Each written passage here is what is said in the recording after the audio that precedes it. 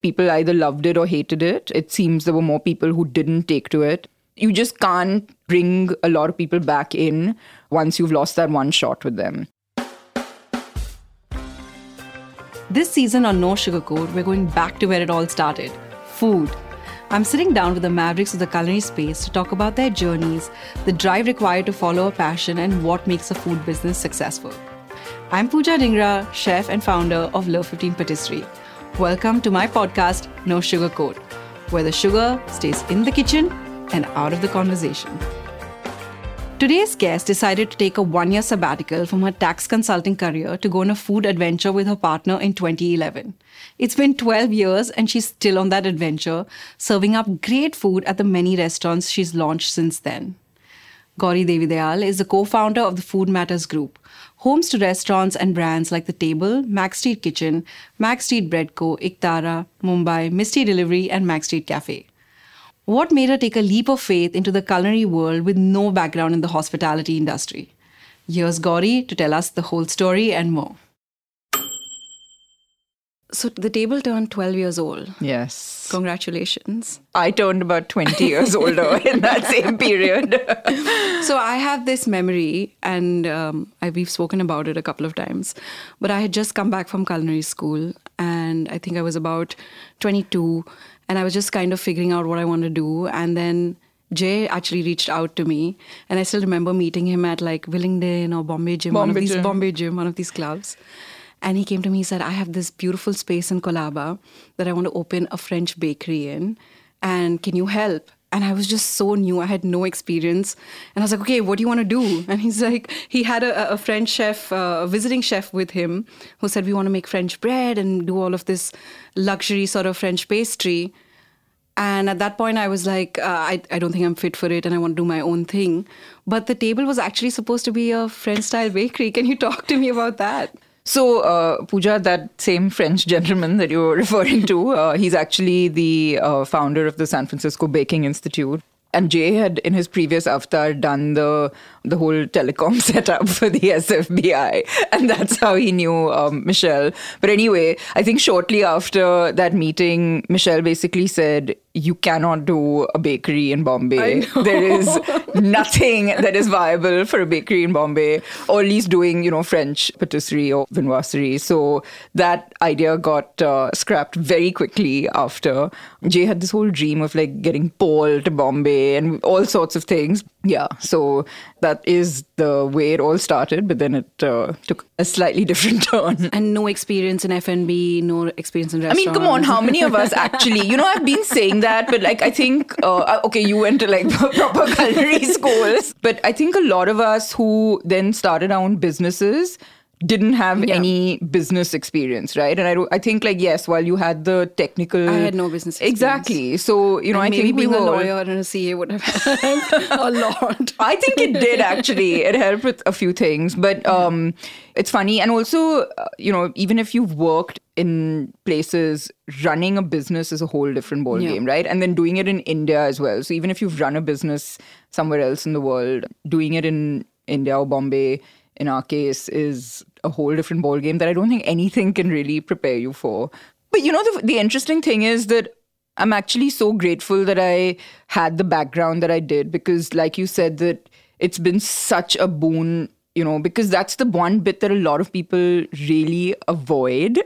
And I'm sure you're not one of them. I am 100% definitely on top of that list, because I was like, what do you do? Oh, I'm a pastry chef. And then you start this business and you're like, okay. I need to be an accountant and everything else as well. Customer service and supply chain, logistics, marketing, PR. I was like, I don't understand any of this. But the thing is that a lot of these other things, which I also had no background in, like marketing, PR bit, you sort of learn a little bit, and it's such a evolving space in itself that there's no amount of training that you can have, right? You kind of have to learn. I mean, you've seen like with everything going digital, all of that. Yeah. But I think like accounts and finance and legal sort of... It's a foundation. It's like exactly. And it's something that you do, I feel, and I say this to everyone who asks me, like, what's your advice to startup founders? But, you need to do a basic course in accounts. And that sounds like dull as dishwater, but you have to do it because even though you're not going to become the CFO necessarily, but you need to know. Yeah, I mean, that was the biggest lesson takeaway for me as well. And I think it's still every day I'm learning. Every day I go to work and I'm like, oh, this is how this could have been done. But I remember you posted about this as well and how you did a basic account. I think your like investors made you do this like basic course in accounts. And I'm like, see, exactly. Yeah, you have to. But so what were the initial like, say, 3-4 years of setting the table up like for you guys? You know, I want to say this sort of at the outset that when we started 12 years ago, the whole F&B industry and scenario was very different from today. I wouldn't necessarily say do it that way if you were opening something, you know, in 2023. What were some of the things that you think have changed? So first of all, you know, there were fewer restaurants out there, standalone restaurants out there. And I think people were willing to give places a second chance if, you know, they maybe didn't get it the first time. And, you know, they were just sort of, there was no social media. I remember Instagram, my first post on Instagram was in 2014, which was probably later than most people as well. I remember being at the table once with Atish and saying, Gauri, you need to post. No, and I have to say this, you had 10,000 followers then. And I was like, Pooja, how have you got 10,000 followers? Like, I remember this. I distinctly remember this. It was after Sunday brunch. Yeah. And we were sitting there having coffee. Like, come on, post something. Post a picture of this. It's so easy. Yeah. Oh, God. Now he can't. Like, Jay's like, can you get off your phone? But, you know, so it was a very different scenario. And I think people were just more open to coming out, just trying, figuring things out for themselves. You know, that's obviously from a marketing standpoint, but just as an operation as well, we actually only opened for dinner for the first 5 months because, you know, we wanted to get that bit right before sort of overextending. And our prep kitchen actually was about, you know, 10-15 minute walk away. It wasn't where it is now. And it wasn't that big. So we really didn't want to go all out till we were getting comfortable. So we started lunch 5 months later. And I remember we knew why we were sort of staggering the operations, but sort of by then people associated table with only dinner. And so it took us a really long time to establish the fact that you can also come and have lunch. I would say it almost took a year before people started, you know, coming out for lunch. We started Sunday brunch about 3 or 4 months after we started lunch. So that was a different menu. So all these things, today, I think it would be challenging to open a restaurant where you don't open. So tell me, when you started this and you're only doing dinner service and now it's taken a year for people to... So there must have been times where lunch service was dead. How do you at that point deal with it? What do you kind of feel? Do you feel like, oh my God, I've done the wrong thing? How do you kind of go back and do you feel like you did something differently? So that was actually one thing that we never felt that, oh, have we done the wrong thing? And also you can't think that because it's too late. You can't turn back time. But I think that, you know, we just had to be very patient. You have to have really, really firm belief in what you're doing. You know, you will have those moments of doubt. There's no question about it. And also the thing is that we were getting great feedback from all the people coming for dinner. So it wasn't that there was something wrong with the food or the concept. It was just that either people didn't know we were open for lunch and we didn't have Instagram. So, you know, getting that word out was obviously a bigger challenge. But then also people said like, oh, it's more of a dinner space, celebratory, indulgent, fine dining thing, like not so much a lunch space. Casual catch-up. We tried having a slightly different menu for lunch, which was more casual, quicker sort of service, quicker food. Even, you know, till date, the lunch menu is a little different from dinner. But beyond that, it was really a thing of, you know, wait. And again, this is something I say, which I don't think has changed, is that when you get into, especially the restaurant business, you know, they say, oh, have 6 months working capital. I would say have like more than a year's worth of working capital because you'll plan for those 6 months and everything unplanned is what then gets taken care of with that buffer that you keep. So it's something that, yes, you have to be patient. And so when you started the table, you had Alex, the chef that was quite the public face of the restaurant. And then at the end of it, he split from the restaurant group and then went and opened his own thing. What was that period like for you? So interestingly, and I don't know if you remember this, but about 3 years after the table had opened, he went back to New York. Yeah. And, he was working at 11 Madison Park for about a year. And that time, the first time when he went off, was actually the sort of more kind of challenging time for us because, again, this was nothing to do with Instagram and the sort of media part of it, but just from an operational standpoint, having the confidence that the team could manage. They themselves, having that confidence, not just us. But, it was what it was. And so we said, look, we'll be there to support whatever you need and we believe in you and you can do this. Yeah.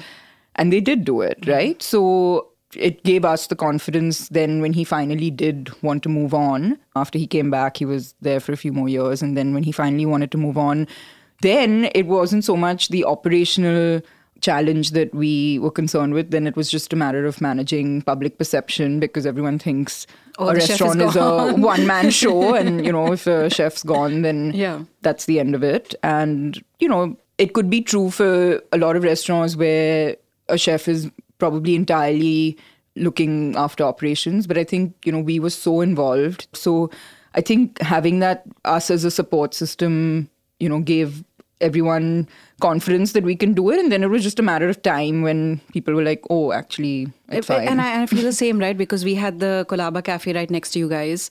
And I think before we shut it down in 2020, we had a whole year where our sous chef kind of took over. And initially I was feeling the same things. I was like, oh my God, I can make dessert, but I can't really run the savory kitchen. And I had moments of doubt and moments of self-doubt saying like, oh, I knew that a lot of people came to the cafe for the chef. And I was like, if he's not here, will they still come? Will they still like the food? Will it be different? But it was fine. And the interesting thing is there are a lot of people who don't have a clue who the chef is. Yeah. Right? So a lot of this doubt and anxiety is self-imposed. And I think that's been one of my biggest learnings. And that's with me for Love 15 as well, right? Because in my head, it's like, oh, I'm the chef at Love 15. And then a business consultant came to me. She's like, darling, I had no idea who you were. She's like, reality check. Come down to earth, Pooja. She's like, I would go to your shop because my parents live next to it. And I would walk in because I like the macaroons. But I didn't care who was like making them. I was like, okay, thanks. That makes me feel a lot better. Yeah. But yeah, those are like little things I think when you run a business, you kind of, and there are realizations that come in through the process in the past. I mean, I've seen how I've evolved as a person and just dealing with stress. I remember when we first opened, there was so many things. Like if one guest said something that this wasn't good or, I wouldn't sleep for nights. Would you take it personally? Because that's what I would. I would take it. I would take everything. And when people said, don't take it personally, I was like, what do you mean? This has like been my blood, sweat and tears. Obviously, I'm going to take it personally. But now I realize what they mean when they say don't take it personally, which is that firstly, the fact is that you can't please 100% of, and that's not an excuse or a way of, but it's a reality. Yeah. The second thing is shit will happen. People will make mistakes. Your team will make mistakes. Things will get screwed up. And that human sort of aspect of this business is also what brings so much pleasure to this, experience. So you have to recognize that and not be this perfectionist that I was, the auditor, where it's like you cannot make one mistake. And it's about how you deal with that, not just yourself, but also with your team, where it's like, okay, it's fine, Has that changed you as a leader as well and as with your team? Like what changes? I think so. I think of course, I still get mad when, the same things happen again and again, the same mistakes. But I also realize that as we grew as a business and, launched other brands, that I can't be everywhere. I have to empower the team to take decisions. And in getting them to a place where they can do that and they understand what to do, which is not just coming from me as a do this, do that, but them learning for themselves, that's part and parcel of it. So, hopefully they're fewer and far between. Yeah. And it's not just about growing other brands. I mean, most of our other brands have happened a lot later in these 12 years. Yeah. But just as a person, if I want to do something else and that's going to take me away you have to learn how to do that. And talking about the other brands, how did that come about? Was that always part of the plan or? So firstly, there was no plan ever. That's very reassuring. Yeah, let's just put that out there. There's never been a plan. And, after we opened the table, and it's sort of after about 2 or 3 years, everyone was like, okay, open one more, open in Bandra, open in Delhi, open whatever, right? The usual. And we looked at a lot of spaces, didn't sort of nothing. Either there was Did you want to issues. open another one of another table? Was that part of, would you consider I that? didn't know. I mean, I don't think we knew otherwise, right? Yeah. That was the only brand we had. So we were like, but it was something we were very nervous about because something worked about this location and this whole sort of space. And it's not easy to replicate that, right? It wasn't a sort of chain format kind of space. So it really had to be the right space. And of course, as you know as well, like Bombay is not exactly easy to find real estate that works, especially for a restaurant. But we spend so expensive. It's expensive, the licensing, all sorts of things, right? So we spend a lot of time looking at spaces, and then because we were spending more time with brokers than I think family or our team, at one point my dad said like, hey, I've got this like decrepit like warehouse in the middle of nowhere. Like, you deal with all these brokers, you keep meeting them. Like, can you just ask one of them to like flog this off for me? And that's when Jay was like, why flog it off? We'll take we it. found space. And what a beautiful space. well, it is. it wasn't quite that beautiful when we first set eyes on it. So that's what became Magazine Street Kitchen. But it wasn't exactly a space or a location that was conducive to a restaurant. So then we kind of had to rethink what we were going to do. And that space took us 2 years to do. So we opened finally in June 2016. I remember you did the first ever, you were part of the first ever dinner that we did there, which was a charity event. And it was a space, again, everyone told us, you're crazy. No one's ever going to find it or come there. Everyone found it. Eventually. we all trekked there. I have to tell you something really funny. Yeah. So in the first few months of it, I used to go, obviously, for every event. And I was taking an Uber once. And, I knew the way. So I directed him because he obviously had no clue where we were going. And then he said, "Idhar kya hai, madam?" Because it was all dark. And I said, I did not explain like a kitchen and sort of that whole concept to him. So I just said, "Idhar restaurant hai." And he said, "Aajkal kahan log restaurant khol dete hain." And I was just like, I don't want your commentary. Just drop me off and go away. Like, like as it is, I was hearing this from like my family, like breathing down my neck. And I was just, anyway. So that happened. So like I said, it was kind of accidentally. It wasn't. So you had table, then we had Mag Street kitchen, and then the bakery came. So the bakery then, because we now had all this space, we were like, and what do we do? And that was the original dream. Yeah. So, it was like, what do we do here? Yeah. And again, the idea was that we were already making a lot of the breads for the restaurant, for the table.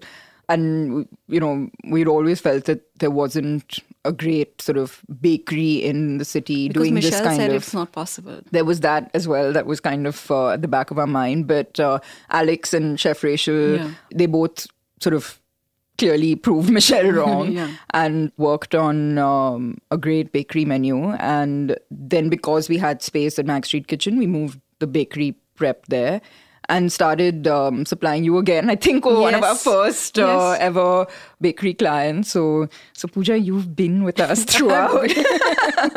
But yeah, so that's what we started. And so for a long time, then it was Mag Street Kitchen, Mag Street Bread Co. and the table. And then there was Misty. Yeah, so 2 years later, this space came up in Colaba. And of course, when you're looking at doing another restaurant, you don't look in your own backyard because that just seems crazy.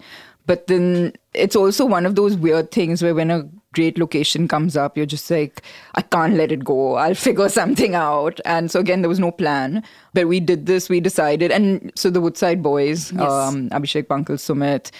So more Abhishek, we'd been talking about like, wouldn't it be cool to do something together? This is the first restaurant that you saw like two, I wouldn't say competing. I don't think we were competing, but I think that everyone else thought so. Well, maybe. Yeah. I mean, I didn't see it as that, but it was definitely, I think, one of the first times that two restaurant groups came together to do something, right?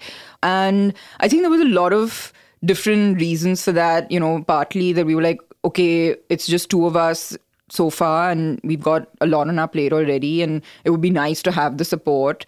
I think one of the reasons you don't see this happen so much is because there's a lot of trust involved, right, with business partners and co-founders. And obviously, hopefully it's there between two spouses, but bringing in outsiders it's always tricky, right? So, but there was just never that question in our mind with the three boys. And the reason I say that I don't think we were competitors was because it's a very different vibe. It's a very different experience that you're catering to. Yeah. And we both are patrons of each other's spaces, and we go there at different times for different reasons, right? Exactly. And we hugely respect what we respectfully do. So I think it felt more like there was a synergy rather than anything else.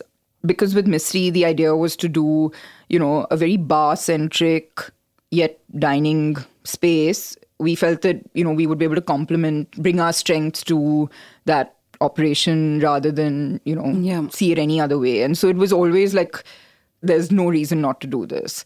But of course, that didn't pan out the way we planned. So what were the biggest learnings from that experience for you? Oh, God, loads of them. For me, and I don't want to say this as a blanket sort of diktat that this is it, but I do feel that in a restaurant, you need to focus on either the food or the bar.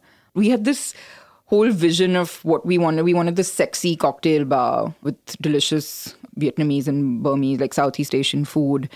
So we had certain rules, like I think under 21 wasn't allowed or something, some age, like 18 maybe, after 7 p.m.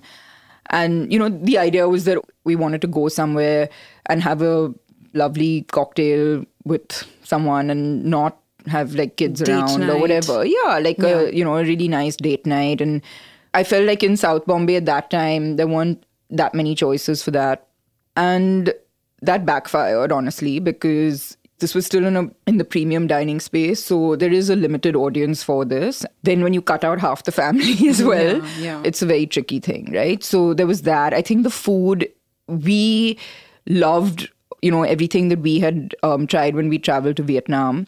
But Vietnamese food is very, very pork and meat centric. It's not vegetarian friendly. And I think that again was something that, we maybe didn't take seriously enough when we opened.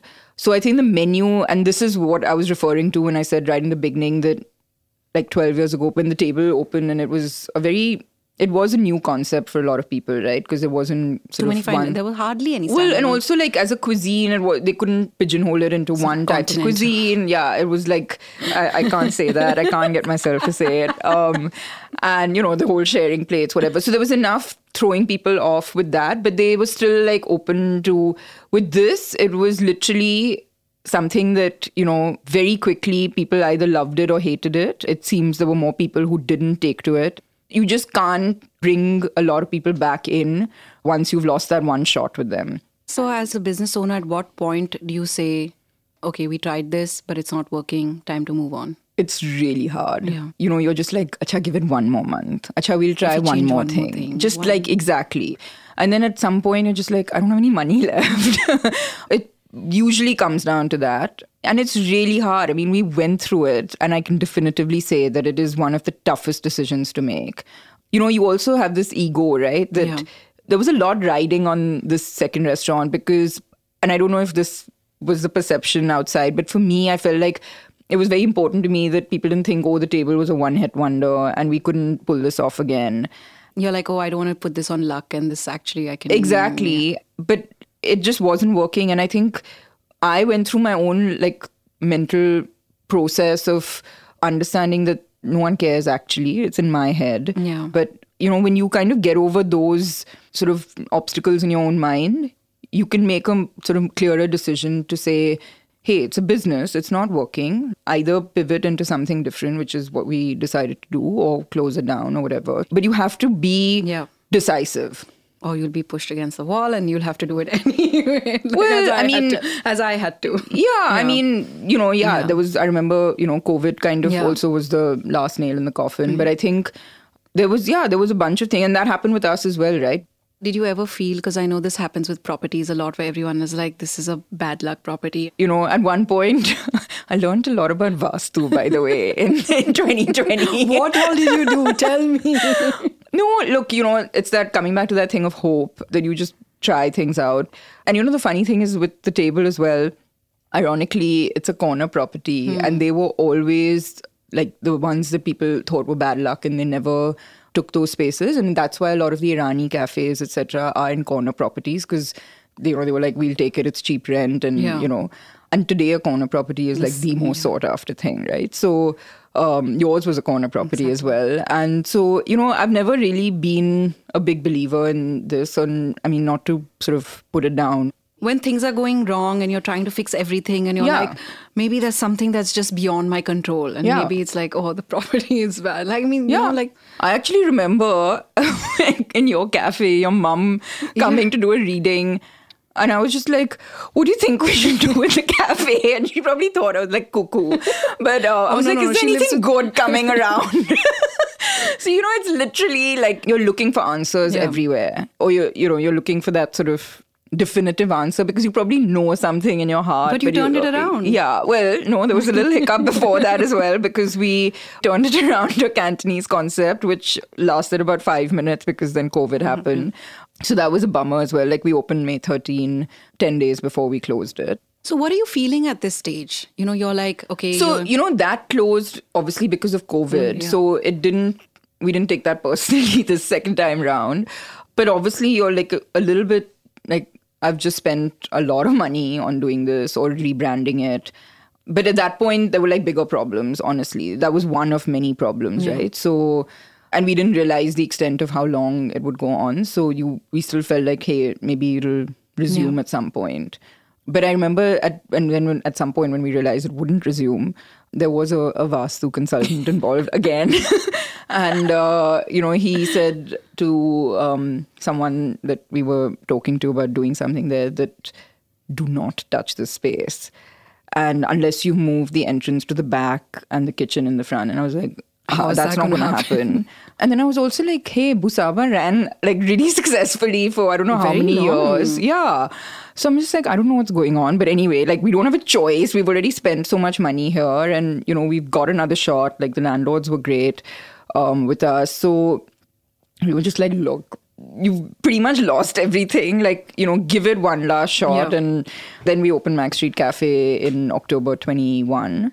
So, the funny thing is, so this person had said to us that like for 3 months, it'll all be great because, everyone in Bombay comes to check out all the new places. And so till Jan, I was just shitting myself. You were like, now it's going to happen. Now it's going to happen. I was like, it's suddenly just going to go like downhill from here. And, touch wood, touching like all the wood here. It's almost going to be a year and a half. And we've opened the second one now. That's in amazing. Yeah, so yeah.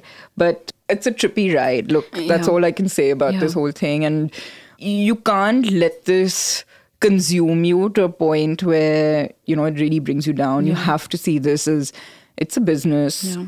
Yes, you'll have stressful days, but when you kind of sit back and look at it, you can't sort of let this define you to a point where it dictates how you feel and, all the time. And I think if you can kind of step back and say, I'm still capable of doing lots of things. And yes, there will be ups and downs and all of that, but I'm going to figure it out. Yeah, I'll figure it out, and I think that's what I've learned over the last 12 years. And I remember when I did your podcast, there was a question that you asked me about personal brand.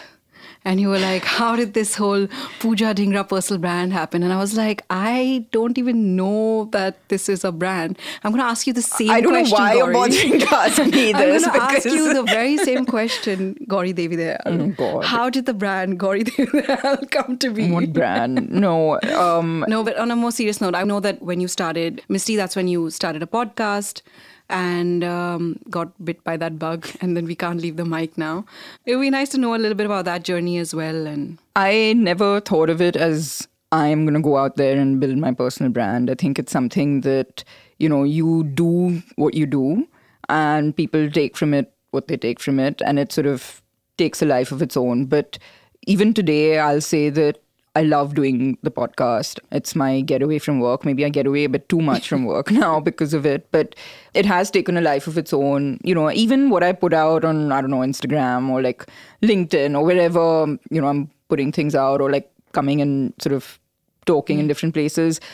I don't have an agenda with respect to personal brand. I think if you have something of value to share or say, sometimes I don't have anything of value to say, but I just say it anyway, do it. Yeah. And I actually didn't realize, with the podcast, for example, like whatever, 2-3 years ago, in fact, it started in COVID, the second one, This Round Is On Me, and people were like, what podcast? Like, who listens to this? What are you doing? Like, what are you wasting your time doing?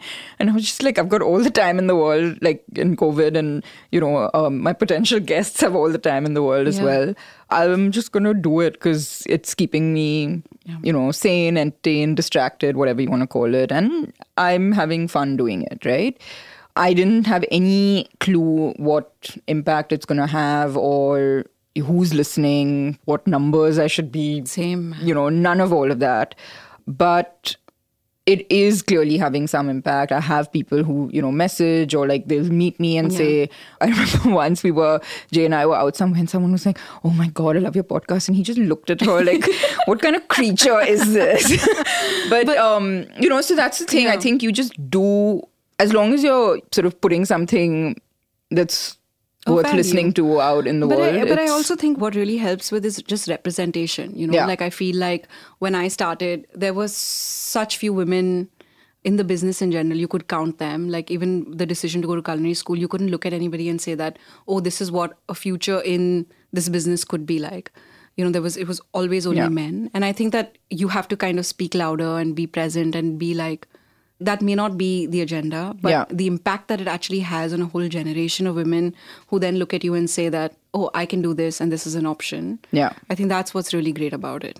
Yeah, I mean, that's what I'm saying. I don't know what people take from what you're doing, but if you do it with some kind of sincerity and you feel like you have something to share, put it out there. And that's what personal brand is. What personal?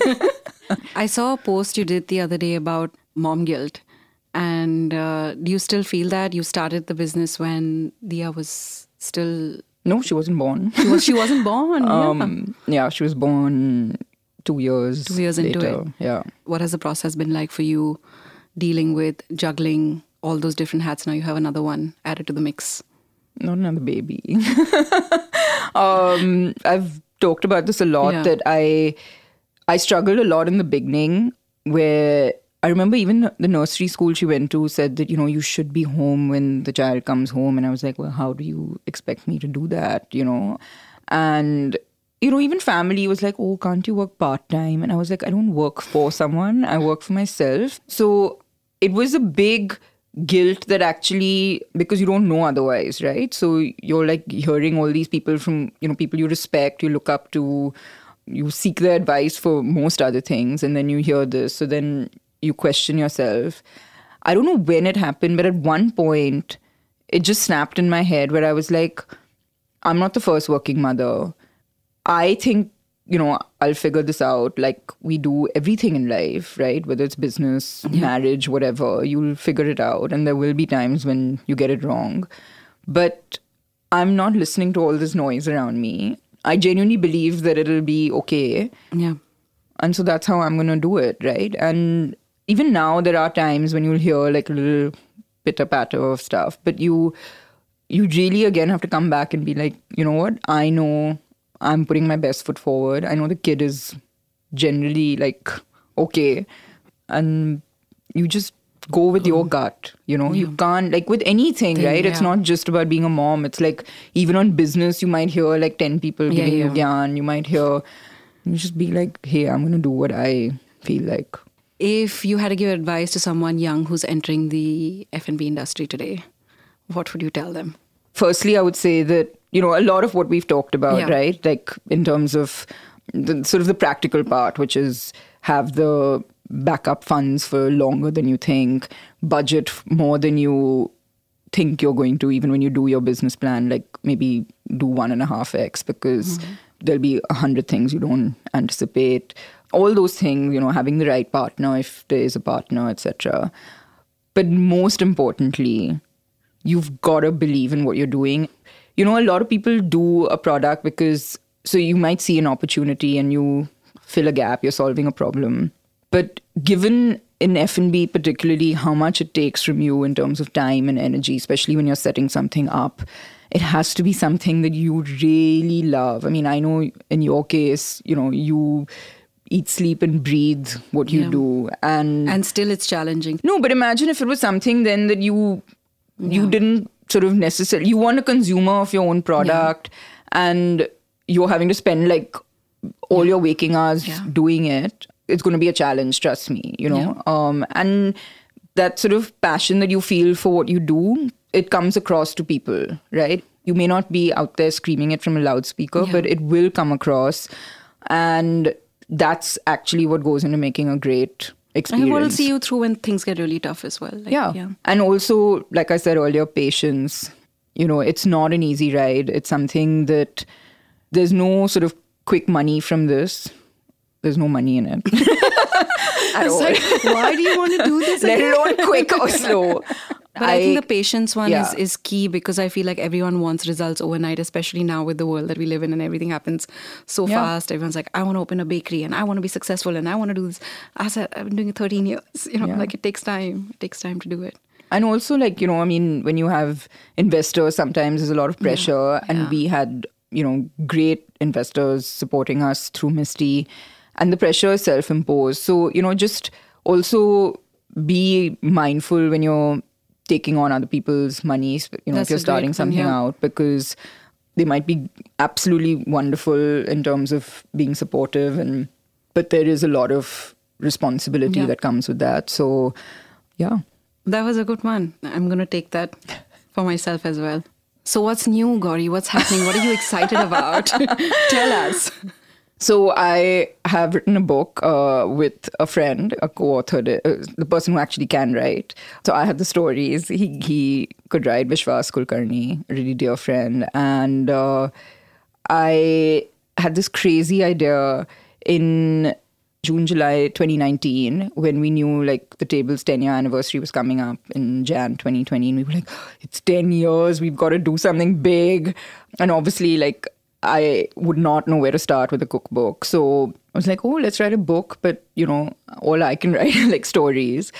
And I thought, we'll just like pull this off in like 6 months. So cool. What is it called? It's called Diamonds for Breakfast. Oh. Yeah. And you are the first to know, by the way. That's amazing. So, by the time this episode is out, everyone would have read it. I know. Well, hopefully. So it's fingers crossed. Fiction inspired. It's no names. There are names. It's non-fiction. I'm probably going to get sued. Oh my God. I know. Okay, so then that is going to become a show and that's going to become a movie. No. And that's, oh God. Look at me, I'm taken right. off. But that's great. Congratulations. Thank you. So yeah, I'm looking forward to all the good feedback on it. But yeah, putting it out there. And obviously it didn't happen in 6 months. It happened in 3.5 years later. But congratulations. That's big news. Thank you. And thank you so much. I'm sure people that are listening in have got a lot of value from everything that you've had to say. I know I have. Thank you so much for giving me the time. Thank you.